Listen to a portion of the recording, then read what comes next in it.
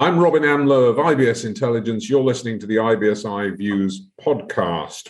We're talking about the adoption of cryptocurrency, digital currency technology, only we're not. What we're talking about, in fact, is how to secure that adoption and how biometrics can help secure that adoption.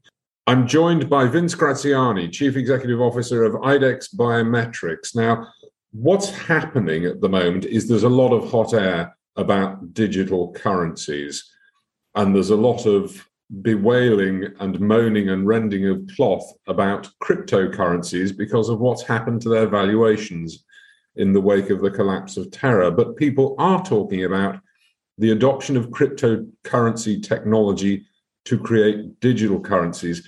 This surely is something people are viewing with a certain amount of suspicion, Vince. Yeah, and I can understand why. I think that cryptocurrencies have been a great vehicle to really wring out the technology, the blockchain technology, the tracking of the currency, perfecting it so that cryptocurrency or digital currency can't be counterfeited. We're learning a lot about security through the cryptocurrencies. But the big difference between cryptocurrencies and central bank digital currency is a central bank digital currency is basically like a digital version of your central bank currency today, meaning it's backed by the government. It's a fiat currency, so it's legal tender. So with a central bank digital currency, if there is a digital pound and you were selling a bag of potato chips for £1 and I offered you this digital currency, you're obligated to accept that digital currency as legal tender. Whereas cryptocurrencies are really a man-made version almost of, I view it as a commodity like gold or silver, where these are not backed by any central banks or any governments, and they float and fluctuate in value up and down with global markets. And because they're brand new, they've fluctuated dramatically. So a lot of people look at that fluctuation and conflate the two things, where cryptocurrencies are really a commodity in my mind, and digital currencies are just a digital form of cash or money. Okay, so if it's just a form of digital cash, and what you've said is that all the technology that needs to make that work has been worked out or proven out as part of the creation of the cryptocurrencies, what's the issue about securing the digital currency? Surely that security, you were saying, has been created or has been tested out. Yeah, and that's another benefit of having now several years under our belts with cryptocurrencies, is that there is value there. So whenever you have something that is storing value, especially in the digital world, for sure, you're going to have hackers who try to figure out a way to take that away from you. And one of the big lessons that we've come away with from the cryptocurrency world is that storing your cryptocurrency in an online format only, either on your smartphone or on your PC or some other online storage device, you're susceptible to hackers. And even people felt like, well, crypto wallet on my smartphone can be pretty secure because I have biometric facial recognition or fingerprint recognition on my phone. But because that phone is always on the internet or connected to the cellular network, it's still subject to hackers getting at it through malware that's sent off to you by a text message or an email. And we now have learned through all of that experience that we need to go a step further in security and have some sort of offline device that becomes the ultimate key to unlock your digital currency or cryptocurrency. And that's where the biometric cards can play a big factor. One of the problems that we've got coming down the track, if we're talking in terms of digital dollar or digital pound or digital euro, we have aging populations to deal with in Europe and in the US. Are people actually going to be able to cope, to understand, to accept this technology, these digital currencies? Will they use them? Will they be able to come to grips with the security measures required? Or are you actually being able to make it simple for them?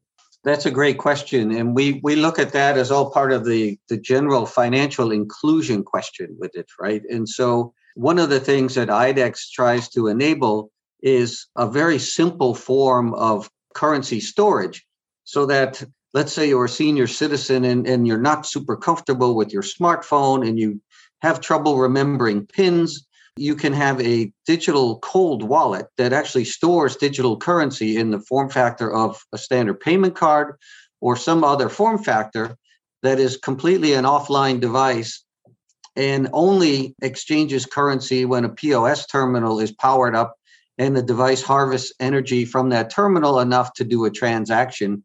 That same transaction can then be secured with your fingerprint or your thumbprint, and therefore the user doesn't have to remember a PIN number, et cetera. So you can imagine a transaction where you go to a convenience store, you buy a loaf of bread and a gallon of milk, and the transaction is just as simple as using a contactless card today, except you hold your digital currency cold wallet over the POS terminal. It powers up, it matches your fingerprint to the fingerprint stored only on the device and says, yes, that is indeed Vince here, and I'm going to take $5.50 of digital currency from the store on his wallet. Why does it need to be, I'm just going to press you on this point, why does it need to be digital currency? Because what you've just described is what I do now with a contactless card. And that's true. I mean, you can do that today. In many ways, our banking system today is already electronic in many ways, but there are a lot of benefits to the digital currency with the blockchain technology. There's traceability of the currency, so that if your currency is stolen, there might be an opportunity to trace that back to where it went through the blockchain and get it back for you. There are benefits with blockchain. It can't be counterfeit. What you're kind of referring to is a difference, and many people have asked me that question. Well, I can wire transfer funds in 5 minutes and buy a car. Why is that different than digital currency?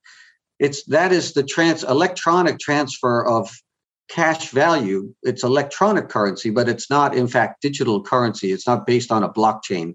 And that's the big difference. It's much, much less secure. I'm going to take issue with one point, and I don't know if anybody's put this to you before. You talk about the traceability of digital currency on blockchain, and it sounds great. Yeah, we can track it down if somebody steals it because the blockchain is immutable and you can't change it, so we can follow the money, as it were. But what about all the people I pay cash in hand? Well, the gardener, the painter and decorator. And I'm being realistic here. There is a huge chunk of black economy in every country, not illegal other than the fact it's untaxed. We're not breaking any other laws, but we are paying people cash in hand. You're not going to be able to do that in future. No, and by the way, my version of the future is, I know in our lifetimes and in not too distant future, digital currency, central bank digital currencies will exist and probably will become the dominant form of currency. But because of the reasons you just cited, I don't believe cash is going to fundamentally disappear in our lifetimes. There'll be still hard currency and coins because there is that aspect of the society where people just still want to live in that cash world. So I envision a future where you'll be able to actually go to your bank and deposit that cash and have it converted to digital currency. If you like to do that, there's an option. Or you can just carry and keep a certain amount of hard currency and it won't 100% go away. So the currency stays where it's needed, when it's needed, for those who prefer to use it. Let's just put it like that rather than go down the rabbit hole I was disappearing into about cash in hand payments. But at the same time, we are going to be running a digital currency alongside it, which is going to be safer, more secure, and just as easy to use as the electronic transfers of money we're doing now. Correct. And theoretically, even easier to use. Electronic cash transfers today requires quite a infrastructure and approval system, et cetera, where the promise of the digital currency is it's much easier to verify that you actually have that currency available and can transfer immediately. And I won't need to remember the PIN number. Well, no, not if you secure it with a fingerprint biometric. You won't have to recall a PIN number. Vince Graziani, Chief Executive Officer of IDEX Biometrics, thank you very much.